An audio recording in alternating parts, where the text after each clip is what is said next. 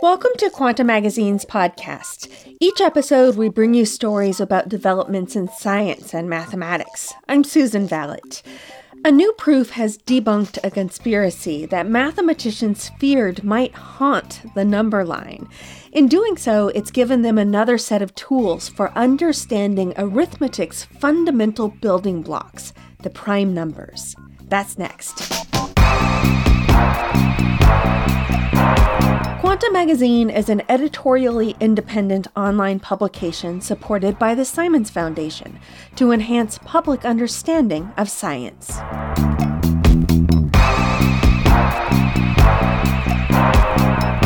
In a paper posted last March, Harald Helfgott of the University of Göttingen in Germany and Maxim Radziwill of Caltech presented an improved solution to a particular formulation of the Chawla conjecture. That's a question about the relationships between integers. The conjecture predicts that whether one integer has an even or odd number of prime factors doesn't influence whether the next or previous integer also has an even or odd number of prime factors. Basically, nearby numbers don't collude about some of their most basic arithmetic properties. That seemingly straightforward inquiry is intertwined with some of math's deepest unsolved questions about the primes themselves. Terence Tao is a mathematician at UCLA. This is sort of considered a warm-up or a stepping stone towards things like the prime conjecture. And yet, for decades, that warm-up was a nearly impossible task itself. It was only a few years ago that mathematicians made any progress. That's when Tao proved an easier version of the problem called the logarithmic Chawla conjecture. The technique he used was heralded as innovative and exciting, but it yielded a result that wasn't precise enough to help make any more headway on related problems, including ones about the primes. Mathematicians hoped for a stronger and more widely applicable proof instead. Now, Helfgott and Radziwill have provided just that. Their solution pushes techniques from graph theory squarely into the heart of number theory. It's reignited hope that the Chawla conjecture will deliver on its promise, ultimately leading mathematicians to the ideas they'll need to confront some of their most elusive questions. Many of number theory's most important problems arise when mathematicians think about how multiplication and addition relate in terms of the prime numbers. The primes themselves are defined in terms of multiplication. They're divisible by no numbers other than themselves and 1, and when multiplied together, they construct the rest of the integers. But problems about primes that involve addition have plagued mathematicians for centuries. For instance, the twin primes conjecture asserts that there are infinitely many primes that differ by only 2. Think numbers like 11 and 13. The question is challenging because it links two arithmetic operations that usually live independently of one another. Oleksiy Klurman is a mathematician at the University of Bristol. Why is that difficult? We are mixing two worlds. So primes are defined in terms of multiplication, but we are asking the question about number and number plus 2. So we are asking about something which is defined in multiplicative way. We are asking some question about addition. Intuition tells mathematicians that adding 2 to a number should completely change its multiplicative structure. That means there should be no correlation between whether a number is prime and whether the number 2 units away is prime. That would be the relation between a multiplicative property and an additive property. Number theorists have found no evidence to suggest that such a correlation exists, but without a proof, they can't exclude the possibility that one might emerge eventually. That's why in 1965, Sarvadaman Chawla formulated a slightly easier way to think about the relationship between nearby numbers. You may remember from math class that parity is when an integer has an even or odd number of prime factors. Chawla wanted to show that whether an integer has parity shouldn't in any way bias the number of prime factors of its neighbors. This statement is often understood in terms of the Liouville function. This assigns integers a value of -1 if they have an odd number of prime factors, like 12, which is equal to 2 times 2 times 3, so it has 3 factors, and it assigns integers a value of +1 if they have an even number of prime factors, like 10, which is equal to 2 times 5, so 2 factors. The conjecture predicts that there should be no correlation between the values that the Liouville function takes for consecutive numbers. Many state-of-the-art methods for studying prime numbers break down when it comes to measuring parity, which is precisely what Chawla's conjecture is all about. Mathematicians hoped that by solving it, they'd develop ideas that could apply to problems like the twin primes conjecture.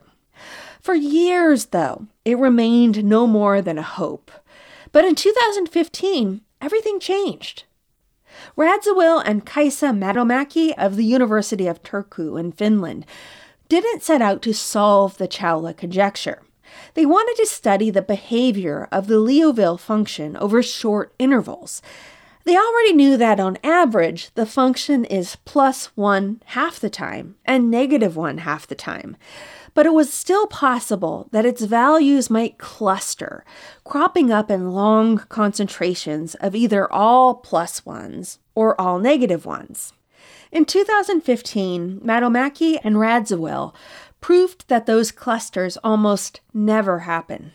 Their work established that if you choose a random number and look at, say, its 100 or 1,000 nearest neighbors, roughly half have an even number of prime factors and half have an odd number. Here's Andrew Granville of the University of Montreal. That was the big piece that was missing from the puzzle of how to proceed. So they made this unbelievable breakthrough that revolutionized the whole subject of multiplicative functions. It was strong evidence that numbers aren't involved in a large-scale conspiracy, but the Chawla conjecture is about conspiracies at the finest level. That's where Tao came in. Within months of their 2016 study, he saw a way to build on Matomäki and Radziwill's work to attack a version of the problem that's easier to study, the logarithmic Chawla conjecture. In this formulation, smaller numbers are given larger weights so that they're just as likely to be sampled as larger integers. Tao had a vision for how a proof of the logarithmic Chawla conjecture might go. First, he would assume that the logarithmic Chawla conjecture is false, that there is, in fact, a conspiracy between the number of prime factors of consecutive integers. Then he'd try to demonstrate that such a conspiracy could be amplified. An exception to the Chawla conjecture would mean not just a conspiracy among consecutive integers, but a much larger conspiracy along entire swaths of the number line. He would then be able to take advantage of Radziwill and Matomäki's earlier result, which had ruled out larger conspiracies of exactly this kind. A counterexample to the Chawla conjecture would imply a logical contradiction, meaning it could not exist, and the conjecture had to be true. But before Tao could do any of that, he had to come up with a new way of linking numbers. Tao started by capitalizing on a defining feature of the Liouville function. Consider the numbers 2 and 3. Both have an odd number of prime factors, so they share a Liouville value of -1. But because the Liouville function is multiplicative, multiples of 2 and 3 also have the same sign pattern as each other. That simple fact carries an important implication. If 2 and 3 both have an odd number of prime factors due to some secret conspiracy, then there's also a conspiracy between 4 and 6, numbers that differ by 2. So a conspiracy between adjacent integers would also imply conspiracies between all pairs of their multiples. To better understand this widening conspiracy, Tao thought about it in terms of a graph, a collection of vertices connected by edges. In this graph, each vertex represents an integer. If two numbers differ by a prime and are also divisible by that prime, they're connected by an edge. For example, consider the number 1001, which is divisible by the primes 7, 11, and 13. In Tao's graph, it shares edges with 1008, 1012, and 1014, that last one by addition. It also shares edges with 994, 990, and 988, that last one by subtraction. Each of these numbers is in turn connected to many other vertices. Taken together, those edges encode broader networks of influence. Connected numbers represent exceptions to Chowla's conjecture, in which the factorization of one integer actually does bias that of another. To prove this logarithmic version of the Chowla conjecture, Tao needed to show that this graph has too many connections to be a realistic representation of values of the Liouville function. In the language of graph theory, that meant showing that his graph of interconnected numbers had a specific property, that it was an expander graph. An expander is an ideal yardstick for measuring the scope of a conspiracy. It's a highly connected graph, even though it has relatively few edges compared to its number of vertices. That makes it difficult to create a cluster of interconnected vertices that don't interact much with other parts of the graph. A local expander happens when any given neighborhood on the graph has this property. If Tao could show that his graph was a local expander, he'd prove that a single breach of the Chowla conjecture would spread across the number line. That would be a clear violation of Manomaki and Radziwill's 2015 result. Proving that a graph is an expander often translates to studying random walks along its edges. In a random walk, each successive step is determined by chance, as if you were wandering through a city and flipping a coin at each intersection to decide whether to turn left or right. If the streets of that city form an expander, it's possible to get pretty much anywhere by taking random walks of relatively few steps. But walks on Tao's graph are strange and circuitous. For instance, it's impossible to jump directly from 1001 to 1002. That requires at least 3 steps. A random walk along this graph starts at an integer, adds or subtracts a random prime that divides it, and moves to another integer. It's not obvious that repeating this process only a few times can lead to any point in a given neighborhood, which should be the case if the graph really is an expander. In fact, when the integers on the graph get big enough, it's no longer clear how to even create random paths. Breaking numbers down into their prime factors, and therefore defining the graph's edges, becomes prohibitively difficult. Here's Helfgott. Counting all of these walks, it's easy to get scared in this big graph. How do you count these walks? This was completely not obvious. When Tao tried to show that his graph was an expander, he says it was a little too hard. So he developed a new approach instead, based on a measure of randomness called entropy.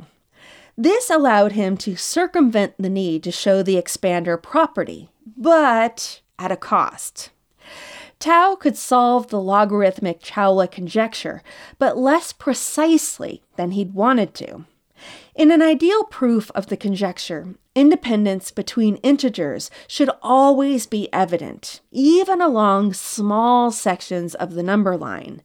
But with Tao's proof, that independence doesn't become visible until you sample over an astronomical number of integers.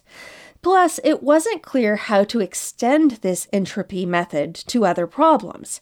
Here's James Maynard of the University of Oxford. There was this original motivation, there's this sort of dream that maybe people think is not so realistic now, but maybe this is a sort of stepping stone to problems that are close to the twin prime conjecture. Tao's work was a complete breakthrough, but people are naturally interested in kind of, what can you do now? We have these new techniques. And so maybe we'd like to try and not count with these more approximate logarithmic weights, but maybe we'd like to count with the normal weights. And there's lots of other problems that sort of now maybe one would hope to attack, given that we have these new ideas that can handle parity in at least some special situations. 5 years later, Helfgott and Radziwill managed to do what Tau couldn't by extending the conspiracy he'd identified even further. Tau had built a graph that connected two integers if they differed by a prime and were divisible by that prime. Helfgott and Radziwill considered a new so-called naive graph that did away with that second condition. It connected numbers merely if subtracting one from the other yielded a prime. The effect was an explosion of edges. On this naive graph, 1001 didn't have just 6 connections with other vertices, it had hundreds. But the graph was so much simpler than Tau's in a key way.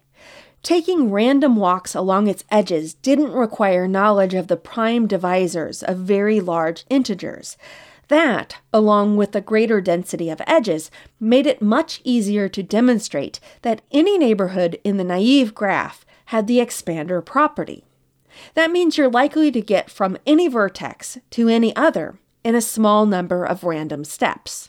Helfgott and Radziwill showed that this naive graph approximated Tau's graph. If they could show that the two graphs were similar, they would be able to infer properties of Tau's graph by looking at theirs instead.